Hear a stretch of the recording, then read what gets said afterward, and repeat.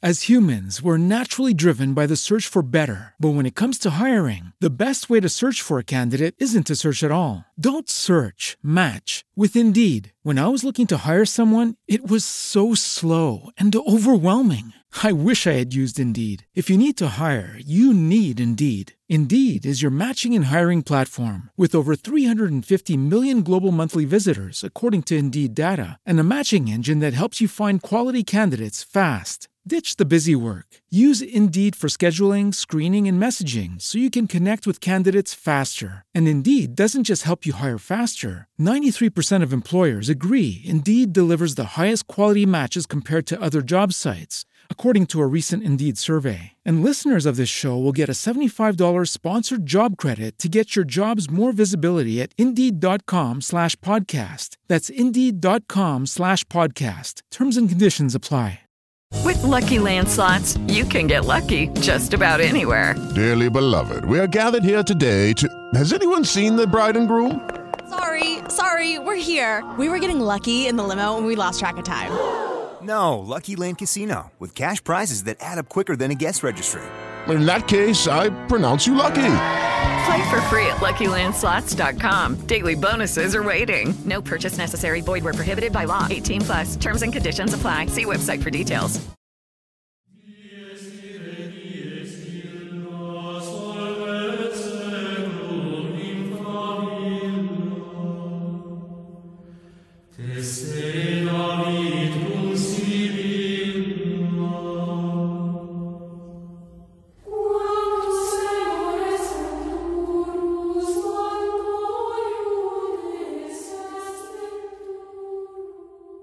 Hello, and welcome to Western Civ, episode 87, Into Asia. Just outside the small French city of Clermont, on a late November morning in 1095, Pope Urban II delivered a sermon which would change the course of history.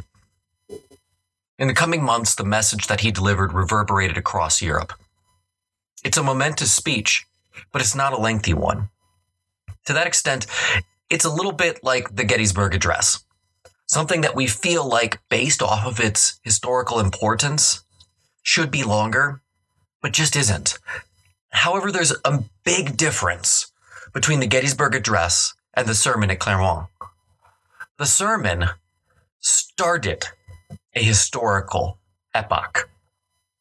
The Gettysburg Address simply memorialized a battle that had already happened. That's why I think it's even more interesting that the Sermon of Clermont is as short as it is. Because the impact that it's going to have on East-West relations, to name just one of the many impacts that it has, is just so breathtaking. Now, because it's so short, I'm actually going to repeat it right now in its entirety. Pope Urban told the assembled crowd, quote, "O race of Franks, race from across the mountains, race chosen and beloved by God, as shines forth in very many of your works, set apart from all nations by the situation of your country, as well as by your Catholic faith and the honor of your holy church. To you our discourse is addressed, and for you our exhortation is intended. We wish you to know what a grievous cause has led us to your country, what peril threatening you and all the faithful has brought us. From the confines of Jerusalem and the city of Constantinople, a horrible tale has gone forth and very frequently has been brought to our ears, namely, that a race from the kingdom of Persians, an accursed race, a race utterly alienated from God, a generation forsooth, which has not directed its heart and has not entrusted its spirit to God, has invaded the lands of those Christians and has depopulated them by the sword, pillage, and fire. It has led away a part of captives into its own country, and a part of it has been destroyed by cruel tortures. It has either entirely destroyed the churches of God or appropriated them for the rites of its own religion. They destroy the altars after having defiled them with their uncleanness. They circumcise the Christians, and the blood of the circumcision they either spread upon the altars or pour into the vases of the baptismal font. When they wish to torture people by a base death, they perforate their navels and, dragging forth the extremity of the intestines, bind it to a stake. Then, with flogging, they lead the victim around until the viscera, having gushed forth from the victim, falls prostrate on the ground. Others they bind to a post and pierce with arrows. Others they compel to extend their necks and then, attacking them with naked swords, attempt to cut through the neck with a single blow. What shall I say of the abominable rape of the women? To speak of it is worse than to be silent. The kingdom of the Greeks is now dismembered by them and deprived of territory so vast in extent that it cannot be traversed in a march of 2 months. On whom, therefore, is the labor of avenging these wrongs and of recovering this territory incumbent, if not upon you? You, upon whom, above all other nations, God has conferred remarkable ability of glory in arms, great courage, bodily activity, and the strength to humble the hairy scalp of those who resist you. Let the deeds of your ancestors move you and incite your minds to manly achievements, the glory and the greatness of King Charles the Great and of his son Louis, and of other kings who have destroyed the kingdoms of the pagans and have extended in these lands the territory of the Holy Church. Let the holy sepulchre of our Lord our Savior, which is possessed by unclean nations, especially incite you, and the holy places which are now treated with ignominy and irreverently polluted with their filthiness. Oh, most valiant soldiers and descendants of invisible ancestors, be not degenerate, but recall the valor of your progenitors. But if you are hindered by love of children, parents, and wives, remember what the Lord says in the gospel. He that loveth father or mother more than me is not worthy of me.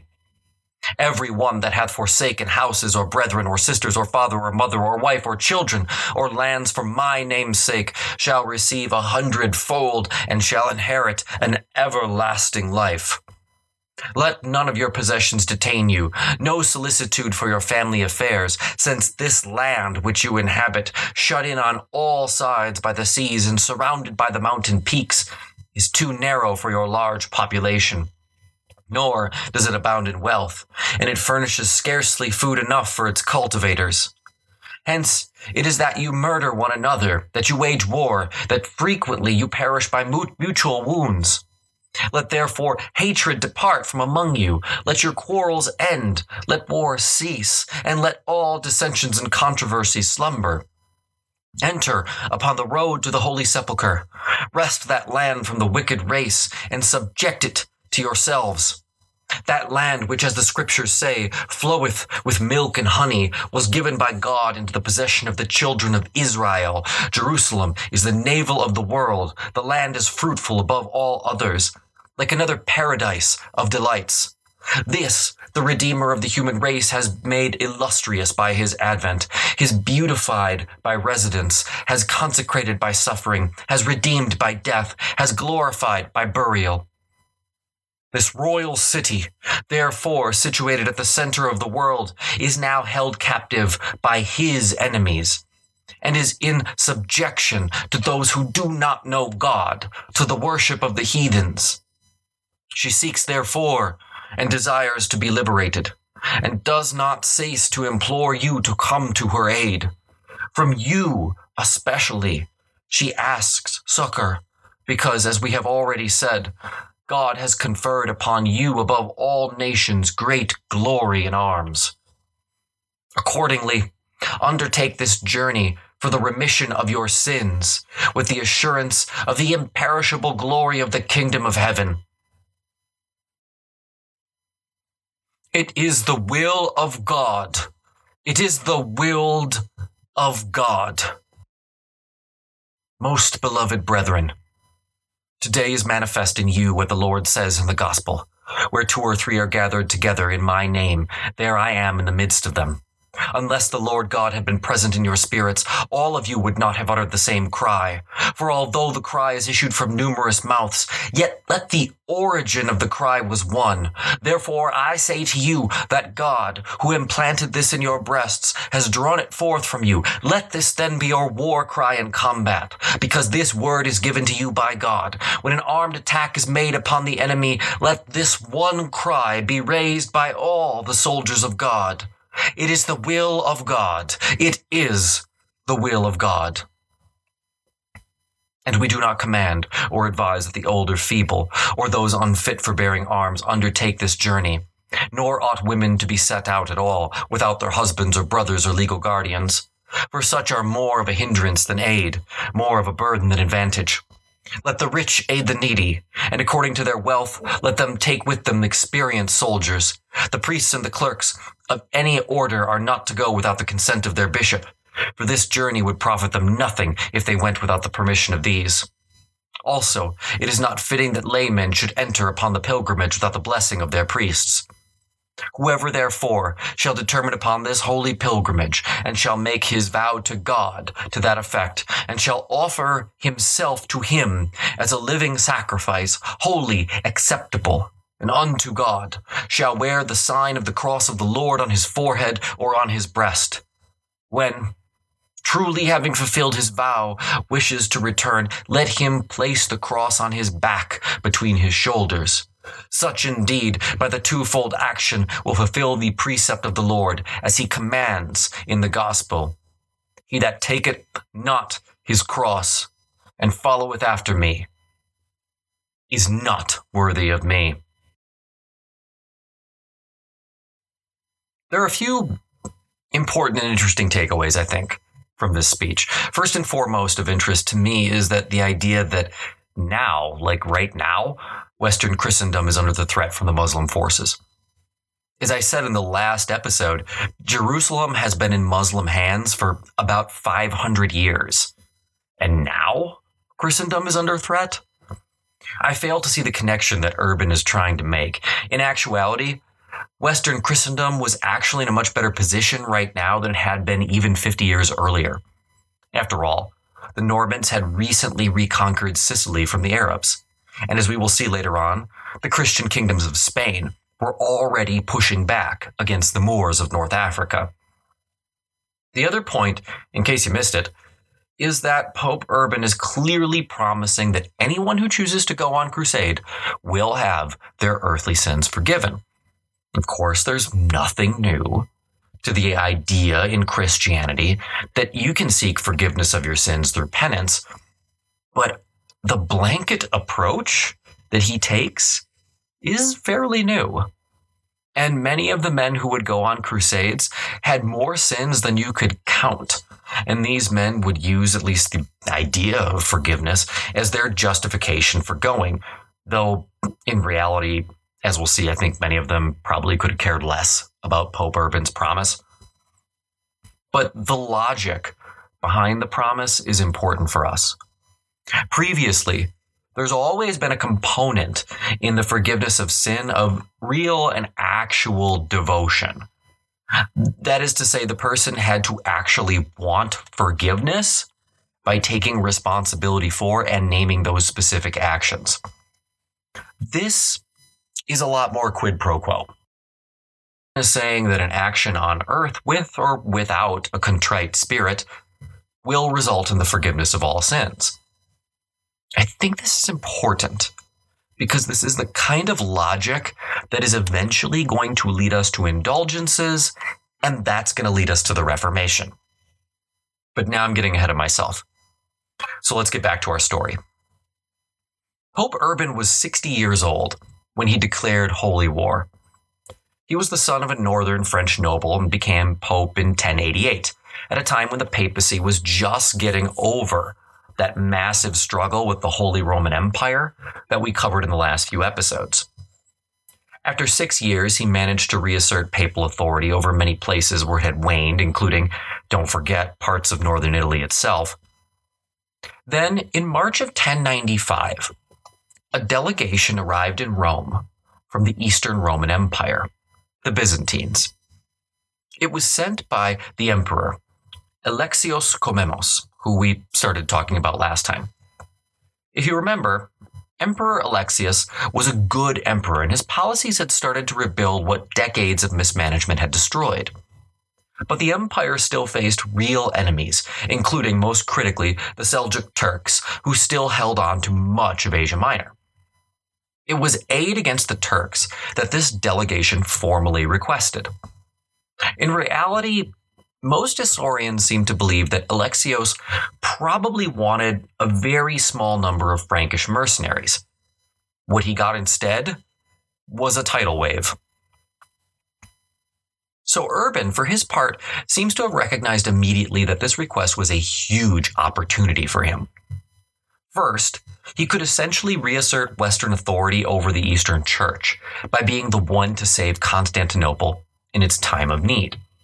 Second, Urban looked around him and likely saw that the West was dominated by tiny pockets of warriors, and he alluded to this in the speech. If you remember, he talks about Franks putting down their arms that they've used against each other and turning them against a common enemy. The Castilians of France would have been well known to a pope who was French by nationality, especially someone from northern France. These men were excellent fighters, and as we know, they enjoyed fighting. It might help, Urban must have thought, to get some of these men, especially the younger ones without prospects, the heck out of France. Now, let me get one thing crystal clear right away. Urban's crusading sermon was not the product of divine inspiration. It was a carefully staged and planned event that was the direct result of a delegation from the East. Earlier that month, November 1095, Pope Urban had already met with 12 archbishops and about 80 bishops to discuss this plan. They debated the merits of the idea, and on November 27, 1095, hundreds of spectators gathered directly, they were gathered, by the way, to hear the sermon that I just read for you. This is important because those bishops were going to have to carry his message of crusade back to their home bishoprics, and then to the parish priests who would disseminate it further. This was a time before mass media, so the hundreds at Clermont in November would have been the only people who actually heard the message, unless Urban had his men take his message out into the field. There would not even be a printing press for another several hundred years in Europe, so everything depended upon these 80 men who could distribute the ideas they were about to hear and which we just heard. Now, in the sermon, Muslims were portrayed as basically inhuman savages. Of course, these accusations bore no relation to actual Muslim rule, and I want to make that clear instantly. A question I think that we do need to answer, though, is whether or not Urban himself believed his words or if they were just pure propaganda. I've not found anything decisive either way, but please let me know if you have something. What is certain, though, is that this idea of othering between the Christian West and Muslim East would continue in Western thought, perhaps until the present day.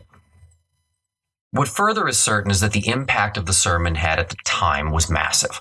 According to sources, the speech left, quote, the eyes of some bathed with tears while others trembled. It was the effect he had hoped for, no doubt.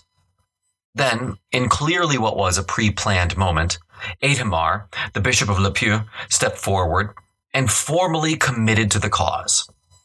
Clearly, this was planned in advance, because the next day, Bishop Adhemar was confirmed as papal legate, essentially the Pope's official representative on crusade, and he would remain so for the duration of the First Crusade. He would be tasked, probably most importantly, with kind of smoothing over any issues that would crop up with the Eastern Empire. And, my lord, are there going to be issues. The next day, another titan of the First Crusade agreed, Raymond of Toulouse. Raymond must have known in advance, or his acceptance did not arrive actually the next day. I mean, either way, because Toulouse and Clermont are about 375 miles apart. My guess, personally, is that he probably knew about the speech in advance. In order to hope for some success, Urban must have known that he would need a few big-name nobles to agree to the cause, and so probably ironed out Raymond's acceptance beforehand. Now, interestingly, nowhere in the sermon, as you noticed, did Urban use the term crusade. Urban himself would, in fact, never use the term crusade. In the beginning, the term pilgrimage would be used much more commonly to describe the journey that men would take to the Holy Land. It would not be until the late 12th century that the word crucignatus, which translates roughly to one signed with the cross, starts to be used more commonly for the thousands who would slowly make their way to the Holy Land.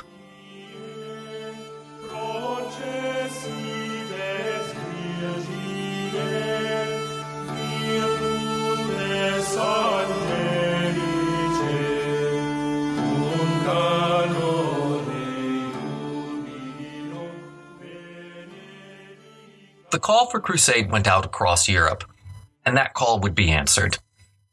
But not everybody who came to the party received an actual invitation. One of the most fascinating individuals to take part in the First Crusade was a guy named Peter the Hermit. Peter was a native of northern France and known for his outspoken and austere lifestyle.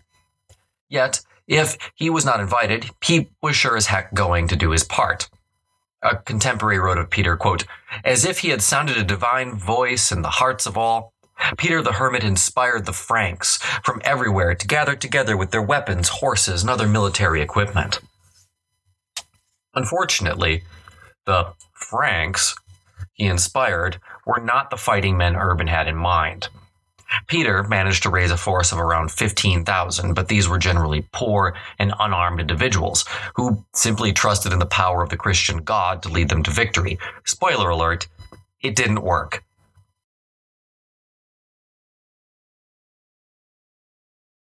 In fact, the only quote-unquote victories this quote-unquote army was able to secure were the massacres of several Jewish settlements living along the Rhine as they made their way south.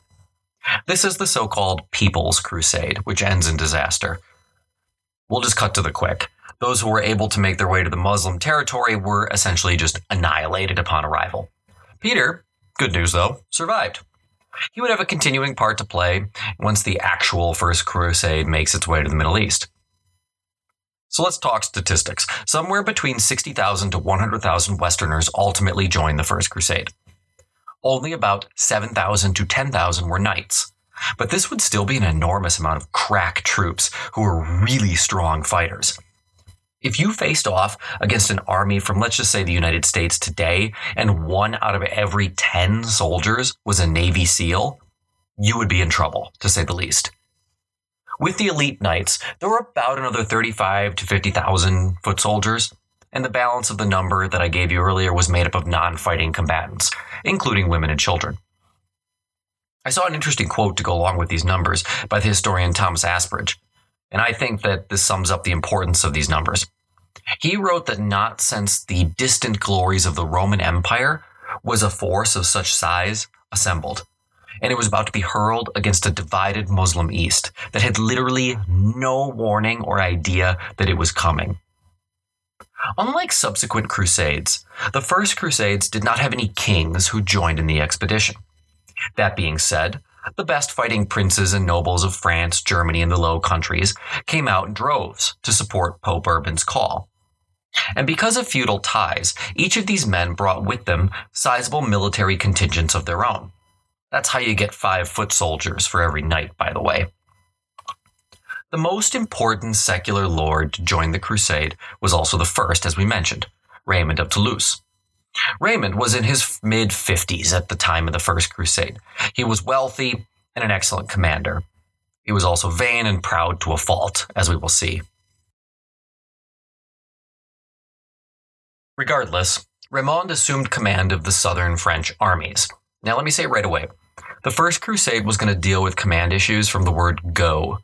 Because no king ultimately declares and goes along with it, there's no clear one guy in charge. Different lords were in command of essentially geographic forces, but trying to coordinate these different groups would prove a nightmare for the First Crusade. Honestly, given the lack of command structure, or any at all, it's amazing how well the First Crusade went, and probably speaks more to the situation in the Middle East than anything else. Again, I know I mentioned it just before, but please remember, the Muslims had no idea that these guys are showing up, and the Muslim world in the Middle East at the time is highly fractured. This would be like if the Japanese attacked Pearl Harbor in 1941 and the United States did not respond for 400 years, but then sent an absolutely massive force out of nowhere. You can imagine the surprise of those living in the target of that attack. I guess you could say that the second leader in command of the crusade, or at least the next likeliest candidate, would have been Bohemond of Taranto in southern Italy.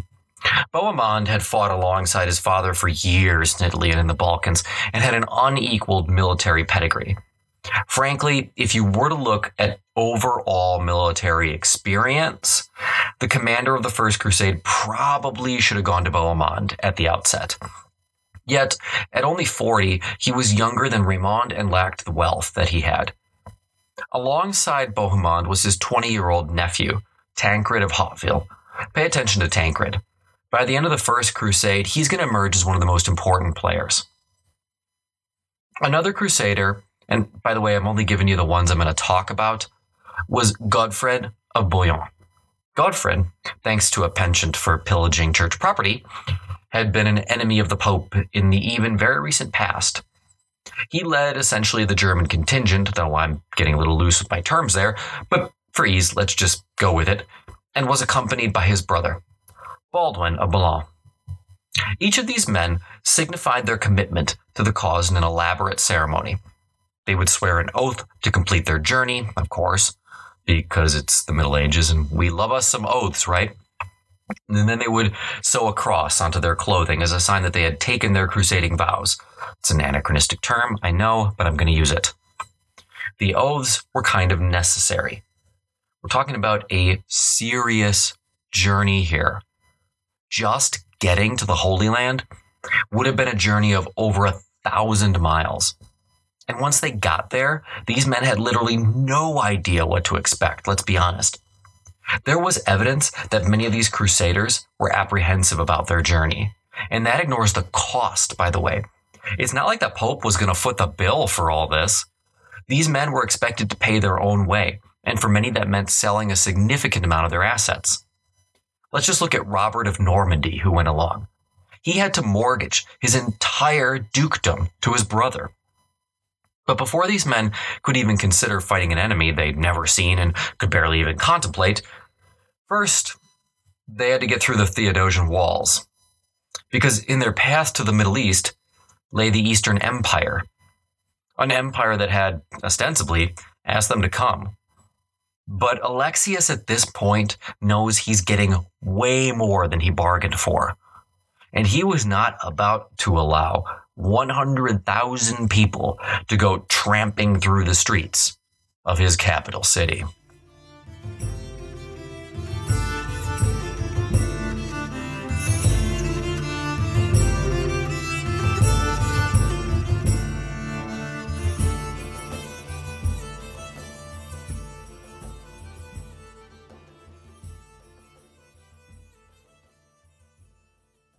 Around November of 1096, the first crusading armies started to arrive outside the walls of Constantinople. What Alexios must have thought at this point has been the subject of intense debate and speculation by actual historians. I couldn't even guess. But the closest I have been able to see in terms of consensus is that, broadly, Alexius probably viewed the arrival of the crusading factions with equal parts disdain and suspicion. That being said, what is interesting is how well these forces, at least at first, are going to work with his empire. Alexius offered the Frankish armies a cautious welcome. He wanted to make sure that he controlled exactly how these armies traversed his territory. After all, you now have a force the size of Alexander the Great's army moving through the heart of your empire. Should it turn on you, would you have any chance to stop it? Probably not. Nonetheless, Alexius must have recognized that they were here, so he might as well make the best of it. Throughout the first campaign, Alexius would provide the Crusaders with intelligence, aid, and supplies. He would also be more than willing to capitalize on their success. What most Crusaders expected, though, was that Alexius was going to raise his own forces, and then he would personally lead the combined armies to the very gates of Jerusalem. That he had absolutely no intention of doing. Should he die on campaign, his entire dynasty would be thrown into chaos. Furthermore, the Crusader goal might have been Jerusalem, but Alexius's goal was the reconquest of Asia Minor. Jerusalem was a long way from the present borders of the empire and, quite frankly, offered absolutely no strategic advantage in his ongoing wars against the Turks. So, much to the Crusaders' chagrin, Alexius announced he's going to be staying at home for this one. Now, as I mentioned, in November of 1096, the first crusading armies began to arrive. That is important. They did not arrive together. Recall that there was no overall commander at this point for the crusade, so each leader just had to make his own way with his forces. This was a very advantageous situation for Alexius, because he could then deal with each of the crusading leaders individually. In January of 1097, Godfrey of Bouillon was the first to arrive. Alexius dealt with him as he would attempt to deal with each crusading leader. He had Godfrey brought into the imperial palace and just wowed him with the opulence and pageantry of the Eastern court. He remained seated as Godfrey entered, seated high on his throne and making it clear who was in charge. With Godfrey appropriately in awe, Alexius sprung. He demanded that Godfrey swear an oath to him that any cities which he liberated from Muslim rule, which were originally part of the empire, so like everything, would be returned to the empire. Godfrey agreed. The two men then just swore traditional feudal oaths of fealty, which placed Godfrey under Alexios' control, but also would have guaranteed him protection and support. In the following months, virtually all of the leading crusaders followed suit. Only Raymond, the eldest and most powerful, refused to swear the oath. Ultimately, Raymond would swear only that he would not threaten Alexios' power or possessions.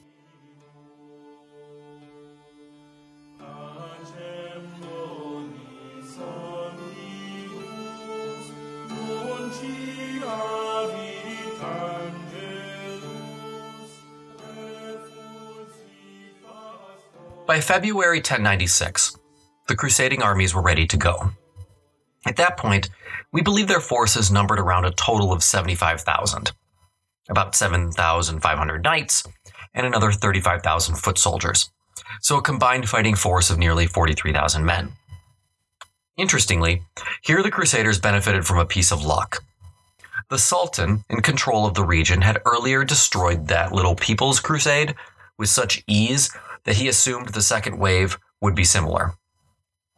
Thus, as the crusading army was gathering and preparing to advance, he marched in the opposite direction to deal with an insurrection deep in the interior of Asia Minor. As a result, that spring the Crusaders crossed the Bosphorus and moved into Asia Minor without meeting any resistance. It was a massive tactical blunder. Alexios' first goal for the Crusaders was to liberate the Byzantine city of Nicaea. Nicaea was, of course, also a famous city in Christian lore, having hosted scores of probably the most important synods over the centuries. So it probably made both strategic sense and fit with the image of the Crusades to capture it. Yet, what the Crusaders saw when they reached Nicaea shocked them. The city was a veritable fortress. While the Turkish garrison itself numbered probably no more than a few thousand, the city is situated on a massive lake, which would make reinforcing this small group simple. Furthermore, the city itself was ringed with 30-foot high walls, nearly 3 miles in circumference, and that incorporated more than 100 towers. Evidently, a well-defended city was not something the Crusaders had planned on. Regardless, the Crusaders settled in for a siege, but the whole enterprise was nearly over before it started. Having heard about the size of the force, the Turkish commander, who had gone east, returned with his army and launched a surprise attack on the crusading forces. Luckily for them, they had recently captured a Turkish spy who betrayed the whole plan to them. The Crusaders were then ready when the Turkish troops poured out of the woods, and their sheer force of numbers pushed the Turkish troops back with significant casualties. The loss of prestige for the Turkish Sultan, as well as the damage to the morale of the garrison inside the city, was significant. The Christians then tried to heighten the psychological impact by decapitating the corpses of the Turkish dead and parading the severed heads around the city walls. Now, to be fair, guys, this is just the first of many atrocities to count on both sides, so hang in there. It's going to get a lot worse. Now, the Crusaders still had no way to encircle both the city and the lake, so they settled in for just a siege of the walls. At the same time, though, recognizing that this could probably never work on its own, the Crusaders also pursued active assault siege techniques. The main effort was to use light bombardment in order to screen their efforts to undermine the walls. Undermining is going to be a key Crusader strategy, so let's cover it. Undermining is essentially digging a mine underneath the walls themselves. As you dig, you use proper mining techniques to brace the mine as you proceed forward. Once the mine had been constructed over what you thought was a significant section of the wall, you then set the timbers of the mine on fire. As the wooden beams and braces burnt and broke, the mine would, hopefully, collapse.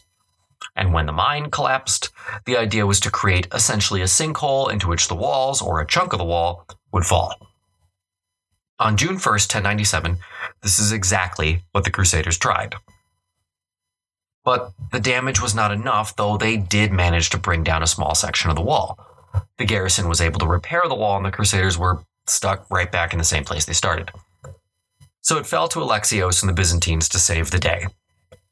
They dispatched military advisors. The most notable was a Greek named Tacitus, who allegedly has a golden nose to replace the flesh one cut off years earlier, and determined the best approach would be to attack the lesser defended walls on the other side of the lake. The Byzantine commander portaged a small fleet of ships about 20 miles overland and attacked from the west, while the crusading army, in a coordinated attack, assaulted the walls from the east. Within only hours, the Turkish garrison sued for peace. The Byzantines then took control of the city. Sadly, the siege of Nicaea, about 3 months after the Crusaders set foot on Asia, would prove to be the high watermark of Crusader-Byzantine cooperation. It's kind of all downhill from here. After the battle, Alexios held an audience with all the crusading leaders. All agreed that the next target needed to be Antioch. The Crusaders would move out first, with the Byzantine advisor Tacitus in tow, with the imperial army following and mopping up whatever's left over. Again, if it worked out, it seemed like a really good deal for Alexios. Sadly, it's not going to work out the way that he had hoped. Next time, the Crusaders march on Antioch. If they thought that Nicaea looked like a tough nut to crack, then they must have been totally off guard by what lay ahead of them across Asia Minor.